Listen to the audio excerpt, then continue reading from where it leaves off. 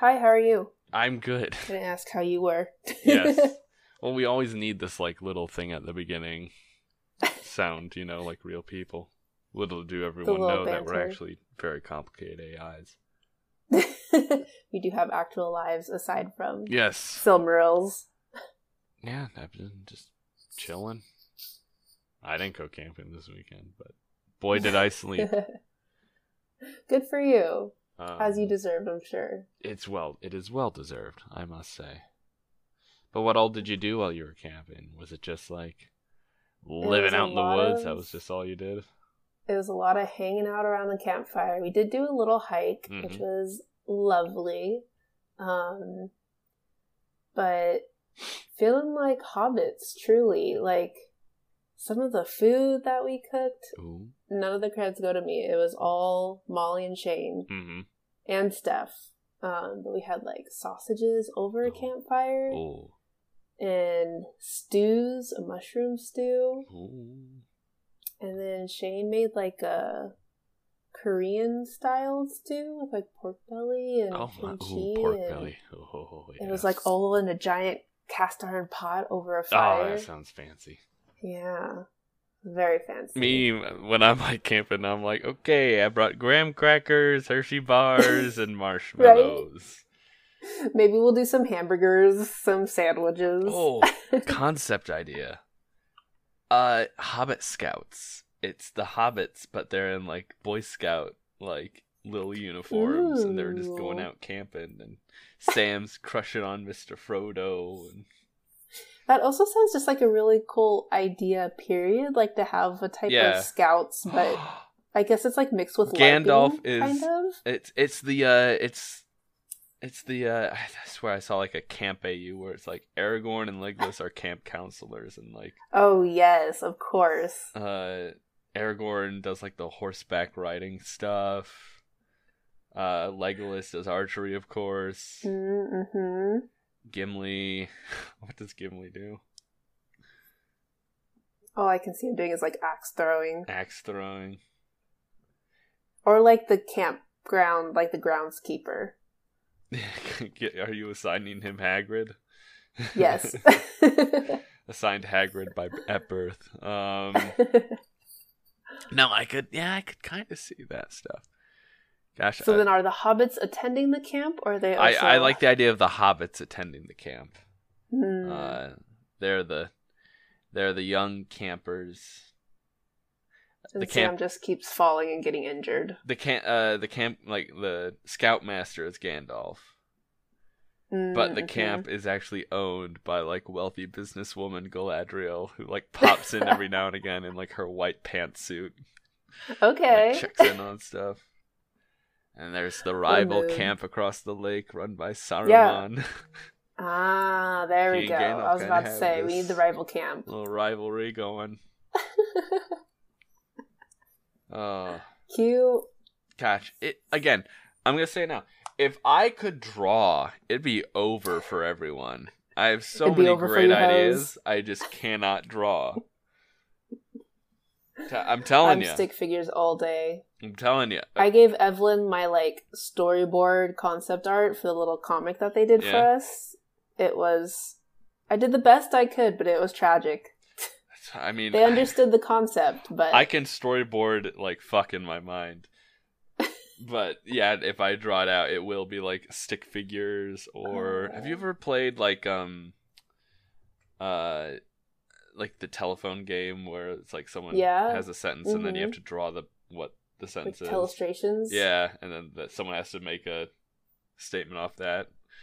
I try to do my best, but that's all we ask of you, Paul. That's all we ask. I bought I think a year ago. Yeah, I bought some I'm I'm gonna try drawing. That'll be my thing to get into. And I started drawing, and I did a decent job of getting the head shapes down. And then any details were completely absolute trash. And so I was you know what? No, let's focus leave on it to the other professionals. Let's focus things I can do, audio editing and stuff like that. I can do that. There you go. Artists, listeners, how does it feel to have so much power? All of you who can do art, I bow before you. We give just a deep, respectable dwarven bow that we see here in Tolkien's The Hobbit. Which we should get into to start talking, because Hobbit. We finally have something where you actually get dialogue in this, and you get to actually get to see how good of a writer Tolkien is. I'm actually reading my first Tolkien piece ever. Yes, and it's The Hobbit. And Steph's been apparently listening to it. Yeah. I was like, that means you're going to listen to our podcast now, right? They better. Fucking better. Better. We'll see. Anyway, let's begin. Give us a countdown? Yes, the countdown as well. Okay, countdown. 3, 2, 1.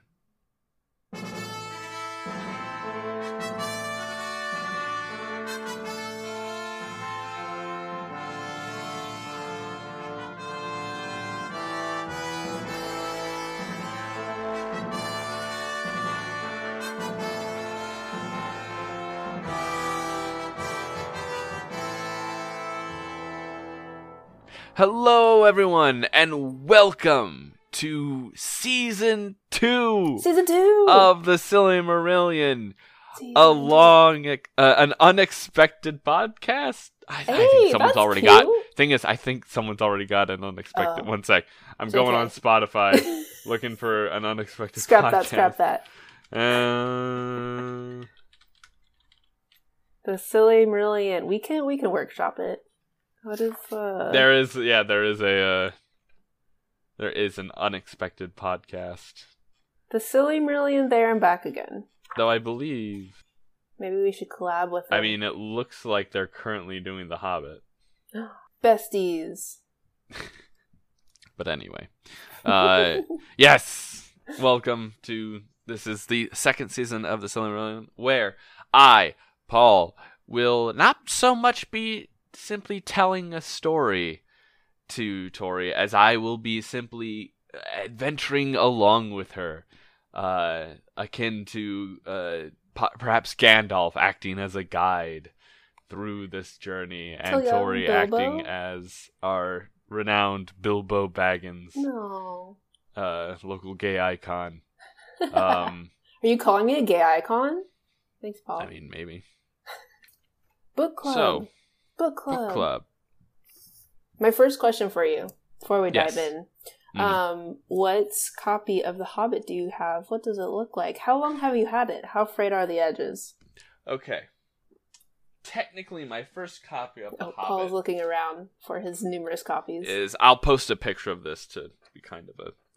These are my first Lord of the Rings books. Those are well loved. Yes. I got them from my dad. He initially bought them. How old are you? Oh gosh, I was still living. Or how old was he? Were those his copies? They were his copies. I think he bought it for like a book club when he was younger. Oh, cute. But like by younger, I mean like I was born. Okay. So I think he was in his mid-20s or so. Okay. How old was my father when I was born?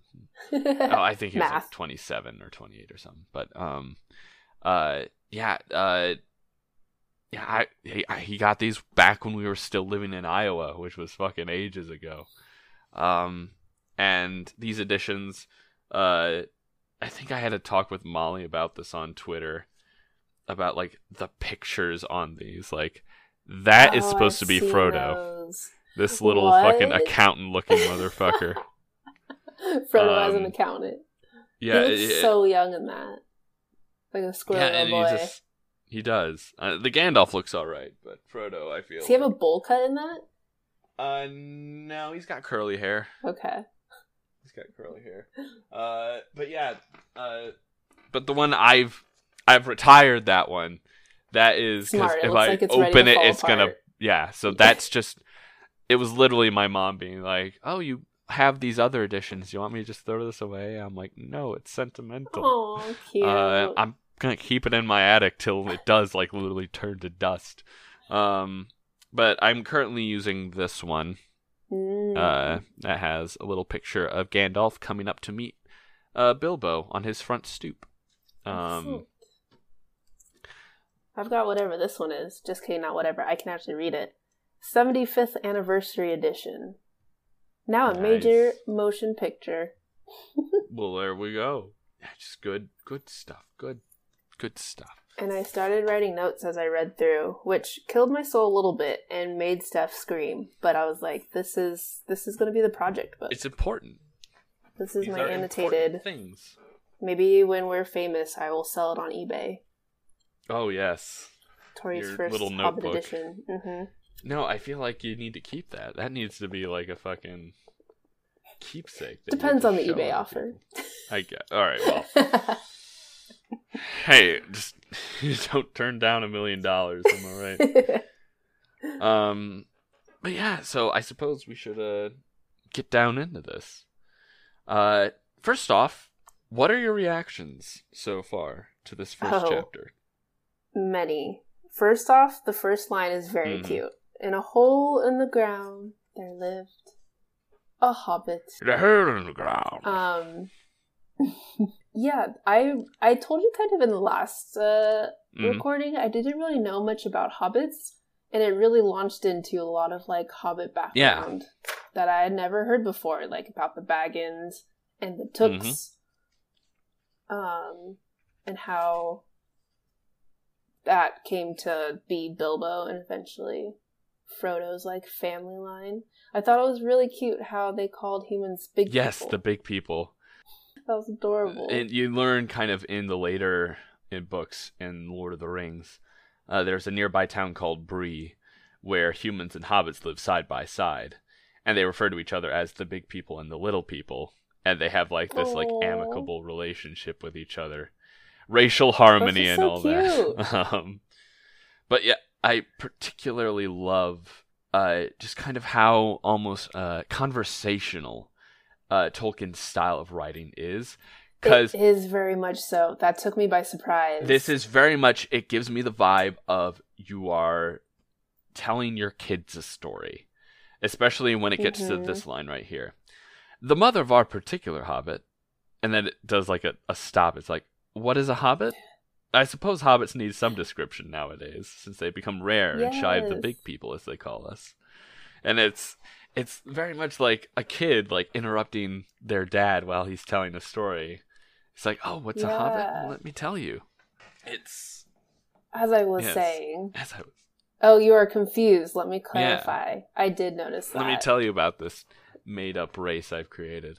But yeah, it's very much a storytelling. I mean, it was intended as a children's book from the start. So it's very different in its structure than Lord of the Rings is. Lord of the Rings is much more kind of epic, grandiose scale for kind of like older teens and adults who kind of understand these kind of things more.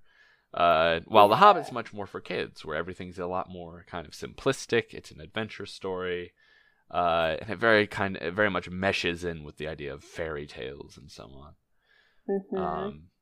Speaking of fairies, that was a question I had. I can't find the exact line, but when talking about the Tooks, it talked about how someone ran away with a fairy. Because Tooks are so adventurous, there's a rumor that somewhere along the line, a Took must have married taken a fairy wife. And that's where they kind of get their oddness. That's not true. That is. Okay. I was gonna say, is that just a cute little rumor, or is there some lore? There's no actual fairies in Lord of the Rings. I guess the closest thing to fairies would be elves, but. Okay, no fairies, but there are werewolves. Apparently, again, a lot of this, you kind of have to take a grain of salt because it's Tolkien making this fantastical world that. Like, he hadn't even thought of making Lord of the Rings at this point. So when he makes mentions of, like, wereworms in the last desert, well, where's the last desert? Well, it doesn't show up on any of the maps later on. What are wereworms? Well, he never gives us a description because we never go there. So it's just a little kind of world building of, like, oh, this is a faraway place. And so, like, you could even be said, like, wereworms in the last desert are kind of just like a Hobbit folktale or something. Just like kind of like... I immediately thought, oh, Dune. Dune, yes. Dune exists in this world. Come read Lord of the Rings. Well done. Okay. Now I'm thinking of fucking, like, Timothy Chalamet is Frodo Baggins. He actually gives Frodo vibes. It's the hair and how he can always kind of carry, like, this despondent look on himself. He's a handsome lad with thick, curly hair. Lad too. And he can be like, Oh, I would love Zendaya in The Hobbit. Or in Zendaya Eowyn. Lord of the Rings. Zendaya Zendaya Win. Jason Momoa is Gandalf. Just a ripped Gandalf fucking like choke slamming Saruman. He doesn't need his staff anymore. He's like, you shall not pass, and he just like flexes his muscles. He grabs the Balrog and just suplexes him. That's it. We're just taking everything from fucking Dune and putting it in Lord of the Rings. The AU you didn't ask for. Yes, the crossover. God, one sec. I'm looking up on Archive of Our Own if there is a fucking crossover fic between Dune and Lord of the Rings. One moment. I love how humans are also large, stupid folk, like you and me. Oh yeah, like Tolkien doesn't hold greatly back. Acknowledging that, yes. I'm a human. I'm a large, stupid folk. Well, this is a guy who lived through the fucking First World War, so his view on humans might be a bit... I mean, not wrong. We are stupid. I get it. Continuing on Hobbit discussion, I also learned that they comb the hair on their toes. Yes, they do. They are neatly brushed. Very nice. Neatly brushed. Like, one sec, babe. I gotta brush my fucking feet. Sadly, there is not a. Not yet. Not yet. No. Dune just came out as a movie, so it may be introducing it to folks. True. Because I didn't really know about Dune. I hadn't read any of the books. I think this is the last thing we need to do. So. But yes. So. Those were my Hobbit thoughts. I have Welcome back to Hobbit Thoughts with Tori. Hobbit thoughts. I have some thoughts about the visitors that soon come. We'll kind of go through like the events of the chapter, I suppose, and we'll do our little reading as well. Do you want to do that next or at the end? We'll do it kind of as the story goes along. But we are introduced to our main character, Bilbo Baggins, son of Bungo Baggins and Belladonna Took. And essentially, his dad, using his mom's money, kind of made this fancy house called Bag End for them to live in. But they've now passed on, and Bilbo's inherited it. And I believe he's 50 at the start of the book, which is kind of more like 30 in Hobbit years. Because you're in your tweens until technically when you're 33, I believe. You come of age when you're 33. Yeah, so our story begins with kind of Bilbo going out one day and to smoke a pipe. And, well, here's our little rendition of it. By some curious chance one morning, long ago in the quiet of the world, when there was less noise and more green, and hobbits were still numerous and prosperous, and Bilbo Baggins was standing at his door after breakfast, smoking an enormous, long wooden pipe that reached nearly down to his woolly toes, neatly brushed, Gandalf came by. Gandalf. If you had heard only a quarter of what I had heard about him, and I have only heard very little of all there is to hear, you would be prepared for any sort of remarkable tale. Tales and adventures sprouted up all over the place wherever he went, in the most extraordinary fashion. He had not been down that way, under the hill, for ages and ages, not since his friend the old Took died, in fact, and the hobbits had almost forgotten what he looked like. He had been away over the hill and across the water, on business of his own, since they were all small hobbit boys and hobbit girls. All that the unsuspecting Bilbo saw that morning was an old man with a staff. He had a tall, pointed blue hat, a long grey cloak, a silver scarf over which his long white beard hung down below his waist, and immense black boots. "Good morning," said Bilbo, and he meant it. The sun was shining and the grass was very green, but Gandalf looked at him from under long, bushy eyebrows that stuck out further than the brim of his shady hat. "What do you mean?" he said. "Do you wish me a good morning, or mean that it is a good morning whether I want it or not? Or that you feel good this morning, or that it is a morning to be good on?" "All of them at once," said Bilbo. "And a very fine morning for a pipe of tobacco out of doors, into the bargain. If you have a pipe about you, sit down and have a fill of mine. There's no hurry, we have all the day before us." Then Bilbo sat down on a seat by his door, crossed his legs, and blew out a beautiful grey ring of smoke that sailed up into the air without breaking, and floated away over the hill. "Very pretty," said Gandalf. "But I've no time to blow smoke rings this morning. I'm looking for someone to share in an adventure that I'm arranging, and it's very difficult to find anyone." "I should think so, in these parts. We are plain, quiet folk, and have no use for adventures. Nasty, disturbing, uncomfortable things. Make you late for dinner. I can't think what anybody sees in them," said our Mr. Baggins, and stuck one thumb behind his braces, and blew out another even bigger smoke ring. Then he took out his morning letters, and began to read, pretending to take no more notice of the old man. He had decided that he was not quite his sort, and wanted him to go away. But the old man did not move.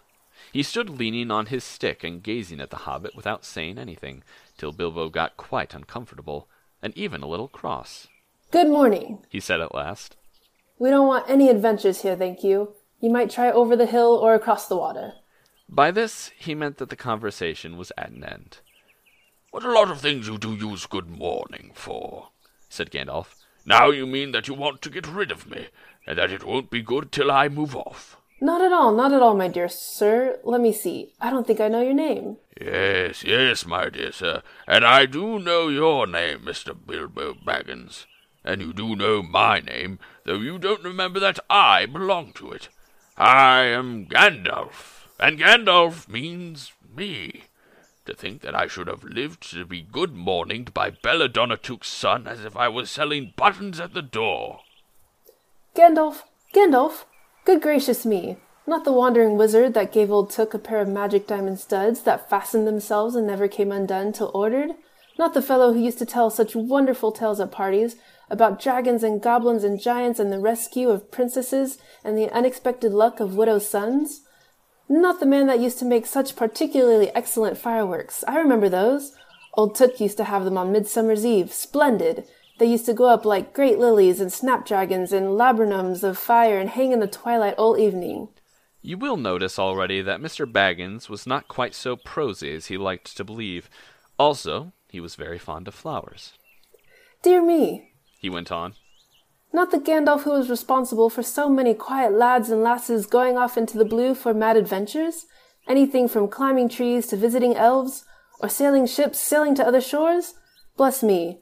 Life used to be quite you used to upset things badly in these parts once upon a time. I beg your pardon, but I had no idea you were still in business." "Well, should I be?" said the wizard. "All the same, I am pleased to find you remember something about me. You seem to remember my fireworks kindly, at any rate, and that is not without hope. Indeed, for your old grandfather Took's sake, and for the sake of poor Belladonna, I will give you what you asked for." "I beg your pardon, I haven't asked for anything." "Yes, you have. Twice now. My pardon. I give it to you. In fact, I will go so far as to send you on this adventure. Very amusing for me, and very good for you, and profitable too, very likely, if you ever get over it." "Sorry, I don't want any adventures, thank you. Not today. Good morning, but please come to tea. Any time you like. Why not tomorrow? Come tomorrow. Goodbye." With that, the hobbit turned and scuttled inside his round green door, and shut it as quickly as he dared, not to seem rude. Wizards are, after all, wizards. "What on earth did I ask him to tea for?" he said to himself, as he went to the pantry. He had only just had breakfast, but he thought a cake or two and a drink of something would do him good after his fright. Gandalf, in the meantime, was still standing outside the door and laughing long but quietly.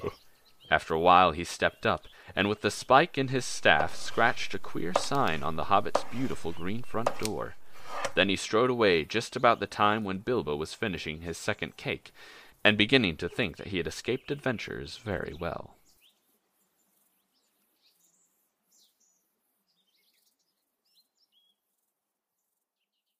So Gandalf is very much a very, okay, I love just kind of the witty banter between the two. Like the whole thing with good morning. And my favorite lines... There was a lot of dialogue about what is a good morning. And it makes you think. And I'm like, y'all just met? Yeah, it's just... What do you mean? Do you wish me a good morning? Or mean that it is a good morning whether I want it or not? Or that you feel good this morning? Or that it is a morning to be good on? And Bilbo's like, That's too many questions that early. I would have walked away. He's this strange old man. It's immediately now that Tolkien's letting you know just how sassy Gandalf is. Mm-hmm. How he is not here to... he does not suffer fools lightly. He does actually suffer fools lightly, but he'll fucking mock the hell out of you for it. Yeah, so that's kind of our introduction to Gandalf. And we kind of see our first hints of Bilbo actually being interested in adventures. Because as he's saying, like, oh, you're the Gandalf who made so many hobbit lads and lasses vanish off into the blue on, like, crazy adventures. Bless me, life used to be quite and it's like, he's almost about to say interesting, but he remembered he's a hobbit. Interest. It's like, oh, Bilbo, are you gonna leave your hole in the ground? Yeah, are you? Huh? Which I'm starting to move on into the dwarves, though. I have some thoughts there. But are there any more Gandalf thoughts you wanted to touch on? I thought their banter was super cute. Yes. And I don't know too much about Bilbo, because he just disappears in the movies, literally. Well, he disappears. So seeing some of this personality, we meet him in Rivendell. Yeah. But yeah, this first interaction with kind of Gandalf and Bilbo does kind of set up like their repertoire with each other of how they're kind of going to be. They're going to banter back and forth. Gandalf's kind of going to be kind of the more decisive one, while Bilbo's kind of going to dither a bit. Yeah. Very much the homebody. Going back to the description of just his house. Okay, it's like, you're telling me he's not gay, where he has whole rooms devoted to clothes? Really? Yes. If not, this is the fruitiest straight man I think I've ever seen. I also started a count of how many times queer is said, even though queer doesn't necessarily mean gay back in this day. Yeah, it's odd. But the queer count of this chapter is at 3. We are at 3 queers. 3 queers. And I will be keeping track. But yes, and so Bilbo, foolishly, as we have seen, invites Gandalf to tea simply out of being polite, and then goes, fuck, why did I invite him to tea? I shouldn't have done that. Can't take it back But then he immediately forgets the next day, which is when our dwarves show up, bit by bit. Oh, my dwarves. Okay. Give me your thoughts. I was also very shocked at all of these dwarves, because in Fellowship, like Lord of the Rings series, it's mostly Gimli. Yep. I don't even remember any other dwarves, at least in the movie, because I have not read the books. And now you've given me 13. Yes, we've given you 13. And Gimli's dad is among them. Who's that? You'll have to see maybe later on when we read Lord of the Rings books. A snap. You could guess. But yeah. But yes, we meet the dwarves, and can you give me all the dwarves' names, Tori? Did you write those down in the notes? Quiz. Ori, Nori. Okay, that's 2.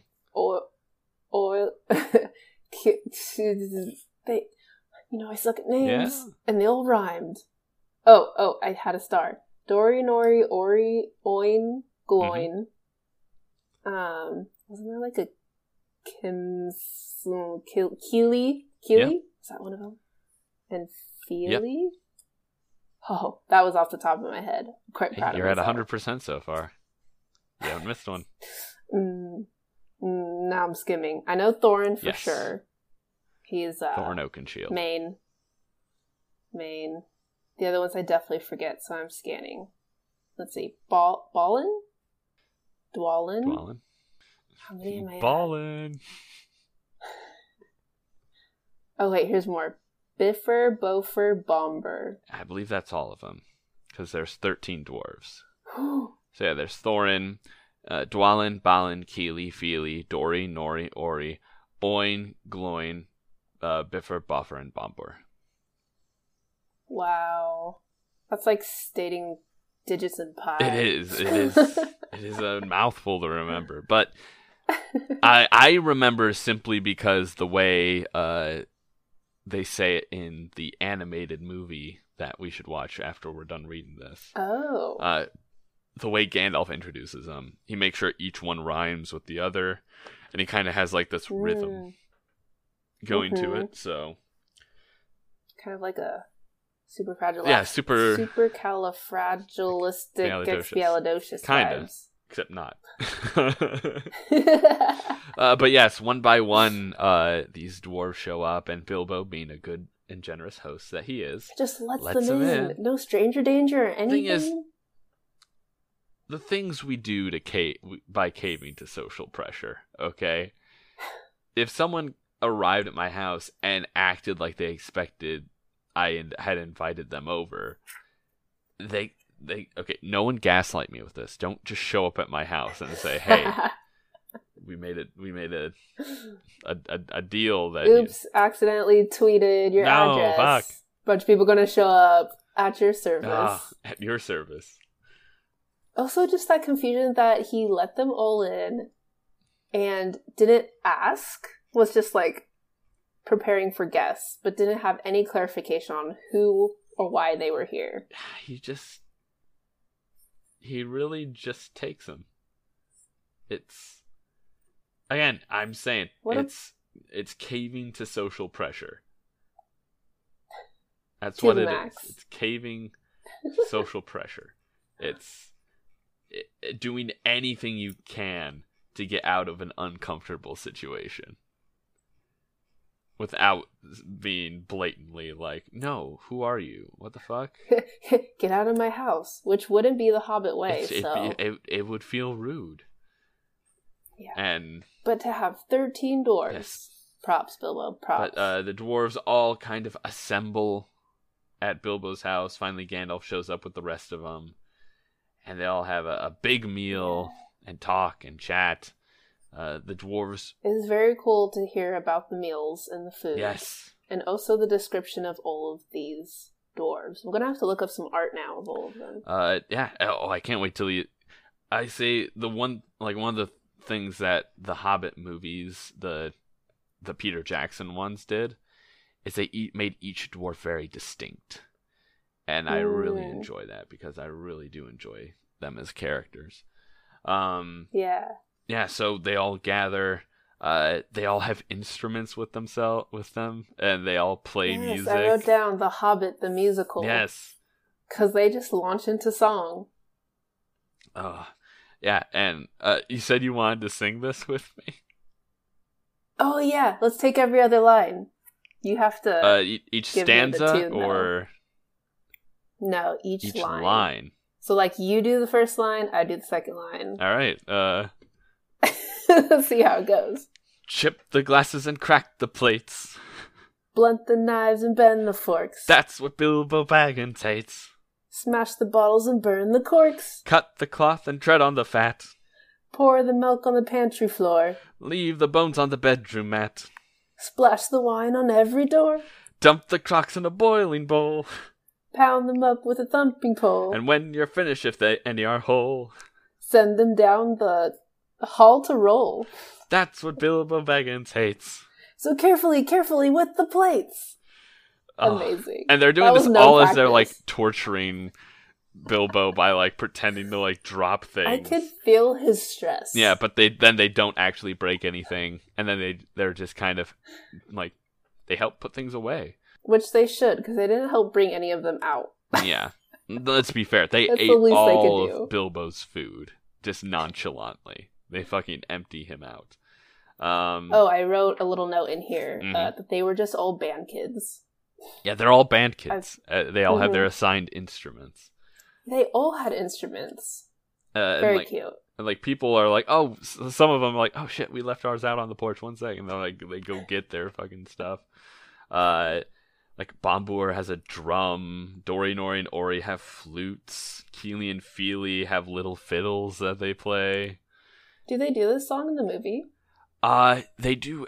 So they do the Chip the Glasses and Crack the Plate song while they're cleaning up, but they don't have any instruments. Mm-hmm. And then they do kind of like an a cappella rendition of the Far Over the Misty Mountains Cold song. Mountains. Okay.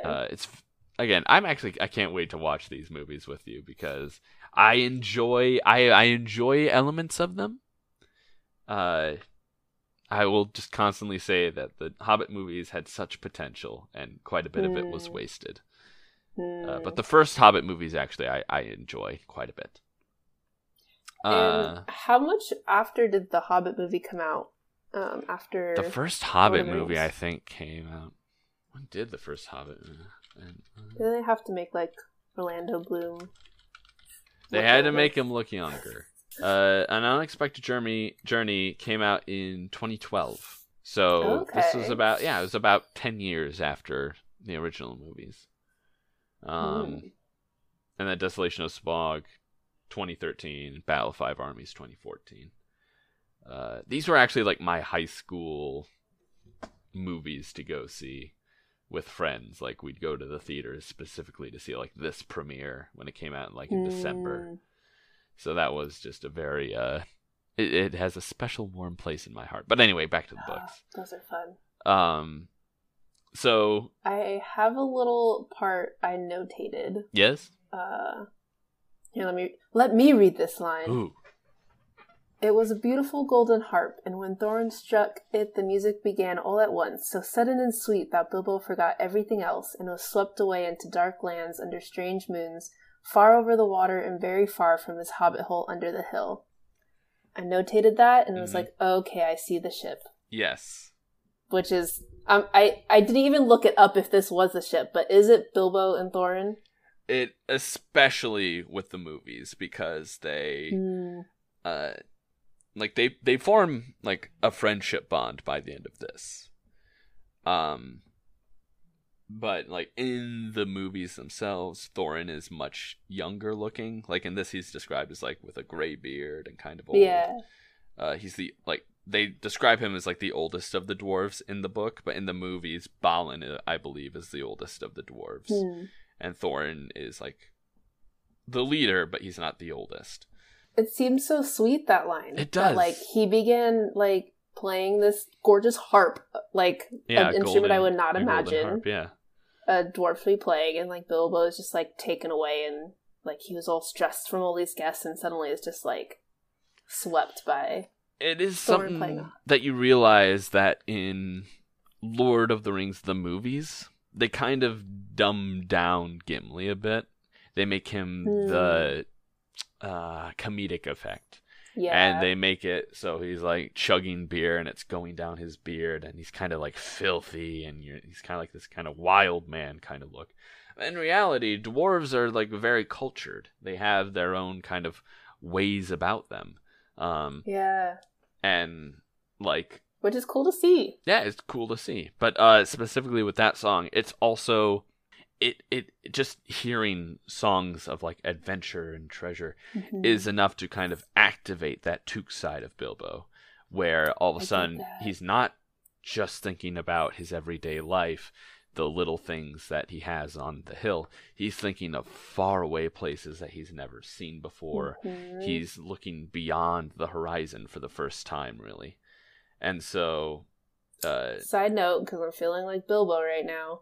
Have you heard the song Barcelona by Ed Sheeran? I have not. It's one of my favorite of his songs. It just talks about Barcelona and all the things he could do, and it's like super happy and just makes it sound amazing. And now you want to go to Barcelona? We went to Barcelona just because of that song. Oh, just because of that song? Steph and I was like, here's the things I want to do. Everything Ed Sheeran said in his song. Oh. So I get it, Bilbo. I get it. Honestly, I think having you as like the Bilbo of this season and then the Frodo of next season, it'll be a really interesting little dynamic to do. But yeah, then we get the whole Far Over the Misty Mountains Cold song. Yeah. Where the dwarves kind of just describe their ancient home of the Lonely Mountain, Erebor, where they were great kings with beautiful gems that they would work together, and like all these like different let me just say on silver necklaces they strung, the flowering stars on crowns they hung, the dragon fire and twisted wire, they meshed the light of moon and sun. And it's just, it talks about all the wonders they crafted, and then slowly it kind of descends into the element of the song where they kind of reveal that all of this was taken away when a dragon named Smaug descended on the mountain and slew many of the dwarves and drove them away. I feel like the stress coming back up from the Silmarillion. Yeah, with dragons. Yeah. Fun fact, Smaug is kind of like the last great dragon. So by now, most of the dragons have died. Dragons were very much like a first age thing, and maybe a bit in the second age. But now it's the third age, and dragons are waning, and I think Smaug is considered the last great dragon, where there are still some dragons out there, but not as great as Smaug the Golden. But I want to cover this one line, where it goes, as Bilbo's listening to the song, it says, "Then something Tookish woke up inside him, and he wished to go and see the great mountains, and hear the pine trees and the waterfalls, and explore the caves, and wear a sword instead of a walking stick. He looked out of the window. The stars were out in a dark sky above the trees. He thought of the jewels of the dwarves shining in dark caverns. Suddenly, in the wood beyond the water, a flame leapt up, probably somebody lighting a wood fire. And he thought of plundering dragons settling on his quiet hill and kindling it all to flames. He shuddered, and very quickly he was plain Mr. Baggins of Bag End under hill again." And it's just this idea of him looking out the window as he's hearing this song and having something stir in him. Yeah. And then kind of being like, oh fuck, this is dangerous too. But after they kind of sing their song, Gandalf reveals why he's brought these dwarves. Finally, after all of that, and Bilbo still doesn't know what's going on. Where Gandalf says, "Oh, you guys need to be sneaky. You can't just go straight against Smaug. That's why you need to hire a burglar. And also, you guys are 13, which is a very unlucky number. So we need to get someone else to make it 14. Important. It's very important that we do this." And he has kind of sold the dwarves on this idea of Bilbo being a burglar. And, of course, the dwarves are very kind of doubtful. Yeah, I was too. But he doesn't seem like a burglar. I believe they describe him more as like a grocer more than a burglar. Yeah. But yeah, specifically, Gandalf has chosen Bilbo as kind of this burglar. Yeah, interesting choice of words. But it's like, poor Bilbo couldn't bear it any longer. At may never return, he began to feel a shriek coming up inside, and very soon it burst out like the whistle of an engine coming out of a tunnel. All the dwarves sprang up, knocking over the table. Gandalf struck a blue light on the end of his magic staff, and in its firework glare, the poor little hobbit could be seen kneeling on the hearth rug, shaking like a jelly that was melting. Then he fell flat on the floor and kept calling out, "Struck by lightning! Struck by lightning!" over and over again. And that was all they could get out of him for a long time. Poor Bilbo. Poor Bilbo. It was a lot to take in. Well, there's a lot to happen where it's like, may never return, and then Bilbo goes, ah! And then, like, it scares the dwarves, and, like, they knock over the table, the lights go out, Gandalf, like, slams his staff on the floor, and there's this bright flash of magical light, and then Bilbo's like, oh shit, I've been struck by lightning, fuck! And now he's dead. And didn't even get to start the journey. Yeah, honestly. Yeah, and so... But Bilbo is kind of settled down, and Gandalf kind of gives him, like, this pep talk. And we also find out that Bilbo's ancestor invented the game of golf. Yeah, I saw that. Golf and ball. Yeah. Which I've played. Yes, you played golf? Yes. I've only played it on the Wii and Mini. Specifically golf thimble at Bilbo's birthday party. Oh, right, we did play that, yes. Yeah. Yes. I came close. I almost won. I almost won that, like, Burger King chalice from, like, the early 2000s that had the fucking old Lord of the Rings stuff on it. Oh, that was almost mine. So damn close. Next time. But, yeah, we get, that kind of little pep talk, and then Thorin gives a more in-depth telling of what all has happened, and that they intend now to return to the Lonely Mountain and get their gold back and kill the dragon. Yeah. And for that, they need Bilbo. So it's all just kind of like a get back what is ours. Yeah. One thing that I think is they do a great job of describing the ultra-wealthy when they describe Smaug. Dragons steal gold and jewels, from men and elves and dwarves, wherever they can find them, and they guard their plunder as long as they live and never enjoy a brass ring of it. Indeed, they hardly know a good bit of work from bad, though they usually have a good notion of the current market value, and they can't make a thing for themselves, not even mend a little loose scale of their armor. And yeah, so it's like... Yeah, they just have it, and then they just have it to want it. And, like, if someone takes, like, a little... Like, they count it each time, and they know the market value. And I think that's You know what this sounds like to me? What? Sorry, I'm about to ruin it. Go ahead. NFTs. No, but, like, this is tangible stuff. You can... I know. Like, these are actual... But it's like a bunch of people sitting on a bunch of stuff that costs money and not doing anything with it, just, like... Well, I think of it more just as, like, the ultra-wealthy in general, where they have all this money, but they're not really doing anything with it. They're just having it to have it. And so that kind of gives... specifically made the point, like, they know how much it's worth. Mm-hmm. And then we also kind of get the story of what happened after Smaug, where Thorin's grandfather tried to go into Moria, but was killed by this orc named Azog. And then his father, Thrain, went missing. Yeah, and escaped with someone else, right? Two of them escaped? No, I don't believe Thrain escaped. He was in the dungeons of the Necromancer, where Gandalf found him.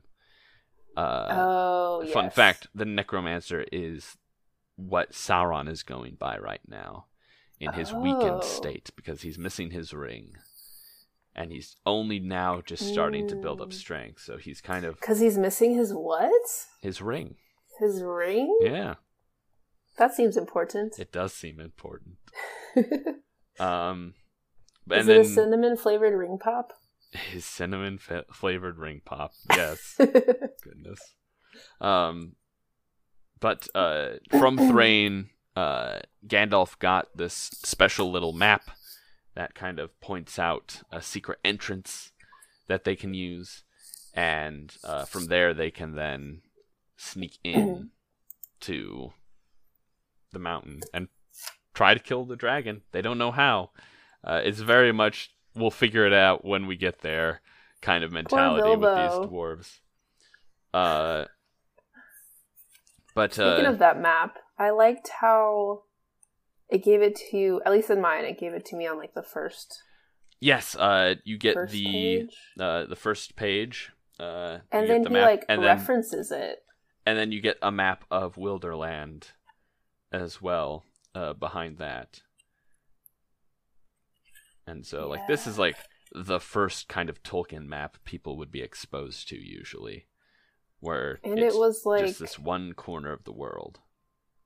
Yeah, I liked how it was like, it's not just a map of the land, it's like the map that they are looking at. It was like, you'll notice this hand and these runes on the left, and I was like, oh wait, I'm looking at the same map they are. Yeah. It was cool. And that's a fun little, it's almost like a D&D element where it's like, oh, here's the map that the party uses. And... yeah. Which I hadn't really seen that before in a book. Like, usually it's just a general map, just to give you an idea of the layout, which I never really paid attention to. Yeah, Tolkien actually did drawings. Like, he liked to draw things. Like, those maps he drew himself. Yeah, his cute little dragon. Yeah, and he loved drawing those little, like, spaghetti dragons, where they're just, like, little noodle guys. Little noodle guys. Little noodle guys. Yeah, they don't look so threatening right now. They just look they're cute. very cute. But then Thorin's like, well, you're going. I want this for breakfast. Good night. And then they all turn in. And Bilbo kind of goes to bed with the tookishness wearing off, but he does overhear Thorin still kind of humming to himself the song, and he falls asleep with that in his mind. And that's chapter 1. And that's chapter 1, an unexpected party. I very much party. loved the tone of, like you said, how it's being told. I wasn't expecting it. Yeah. Probably just because after, like, we just did the Silmarillion, where it's very textbook. Mm-hmm. But it was very storytelly, very cute, and it took a lot for me to be like, no, don't read chapter 2 yet. Stop, Tori. But yeah, that was our first chapter. This is our first step into Tolkien's The Hobbit. Do you just want to do, like, one chapter per episode? Because I believe Roast Mutton is kind of a short chapter by comparison. Yeah, depending on how long the chapters are and how much happened in each chapter. That one was, like, so introductory. I felt like it was, like, a lot of info to... It is actually one of the longer, like, chapters in this book. We could go 2? Yeah, let's do 2 next time. Roast Mutton and then a short rest, because a short rest, I believe, is actually quite short. It's like 3 pages. I just passed it. Yeah. So, your assignment, those of you who are keeping up with us, are to read chapters 2 and 3 for next time. Roast Mutton and a short rest. Yes, Professor Paul. Make sure to take notes and give feedback. And send fan art. And send fan art, of course. I will accept all the fan art. Yeah. Also, we should bring up. We will be setting up a Patreon. Oh yeah. Now, where again, it's all very experimental. We're just trying things out. We're going to be sensing where things are. But we'll be putting out different kind of rewards for extra content with us. Woo! So if you want to hear us talk more nonsense. Yes. So we came up with ideas of extra podcasts. So like once a month, you'd get a podcast of us just shooting the breeze, not really having anything. Dramatic readings, I think. Mm-hmm. Us playing like Monster Prom or something. Drunk podcasts. Oh, and then having opportunity to vote on. Yes, what we do after we do all the Tolkien stuff, because we're content creators now. That's what we do. But like after we're done with the Lord of the Rings, which will probably be in like a good year or 2. Yeah. When we finish that, but afterwards, like we'll want to continue kind of doing this kind of stuff, and so like if you are a patron by that time. You'll be able to vote on like what book series or movie series you want us to do next. Mm-hmm. And yeah, like you said before, like recorded reactions of us watching the different movies. Kind of like if any of you have listened to riff tracks or something like that, it essentially would be you queue up the movie to be timed with us, and you kind of get our reactions to things. Some of the dumb ones like Twilight, and also some of the on-brand ones like the animated Hobbit and the regular Hobbits, and yeah. And maybe when the new Rings of Power show comes out, you might get some stuff from us then too. Maybe we should have watch parties with everyone, like our patrons. Oh yeah, with the patrons. Yeah. Yeah. This is me assuming there will be patrons. Yeah. I mean, at the same time, though, I'd want to be kind of like in LA with you guys to do watch thing. I don't know. We'll figure that stuff out. We might just do like reviews of the watch parties show. Anyway. Like, even if it's not our first watch, you know? Oh, true. That could work. Yeah. Anyway, thank you. We got plans. Yeah, we got plans. But yeah, thank you everyone for tuning in to this first episode of Season 2. The Sillymarillion continues. Paul, I can't believe we have a Season 2. I can't believe we have Season 2. Can you imagine? Who would have thought we would have gotten this far? Not I.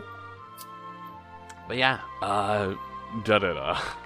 Oh wait, special thanks to Jack Hook for our theme music, as always, and very special thanks to Roll for the new cover art that is gonna be on here now. I can't wait for y'all to see it. By then.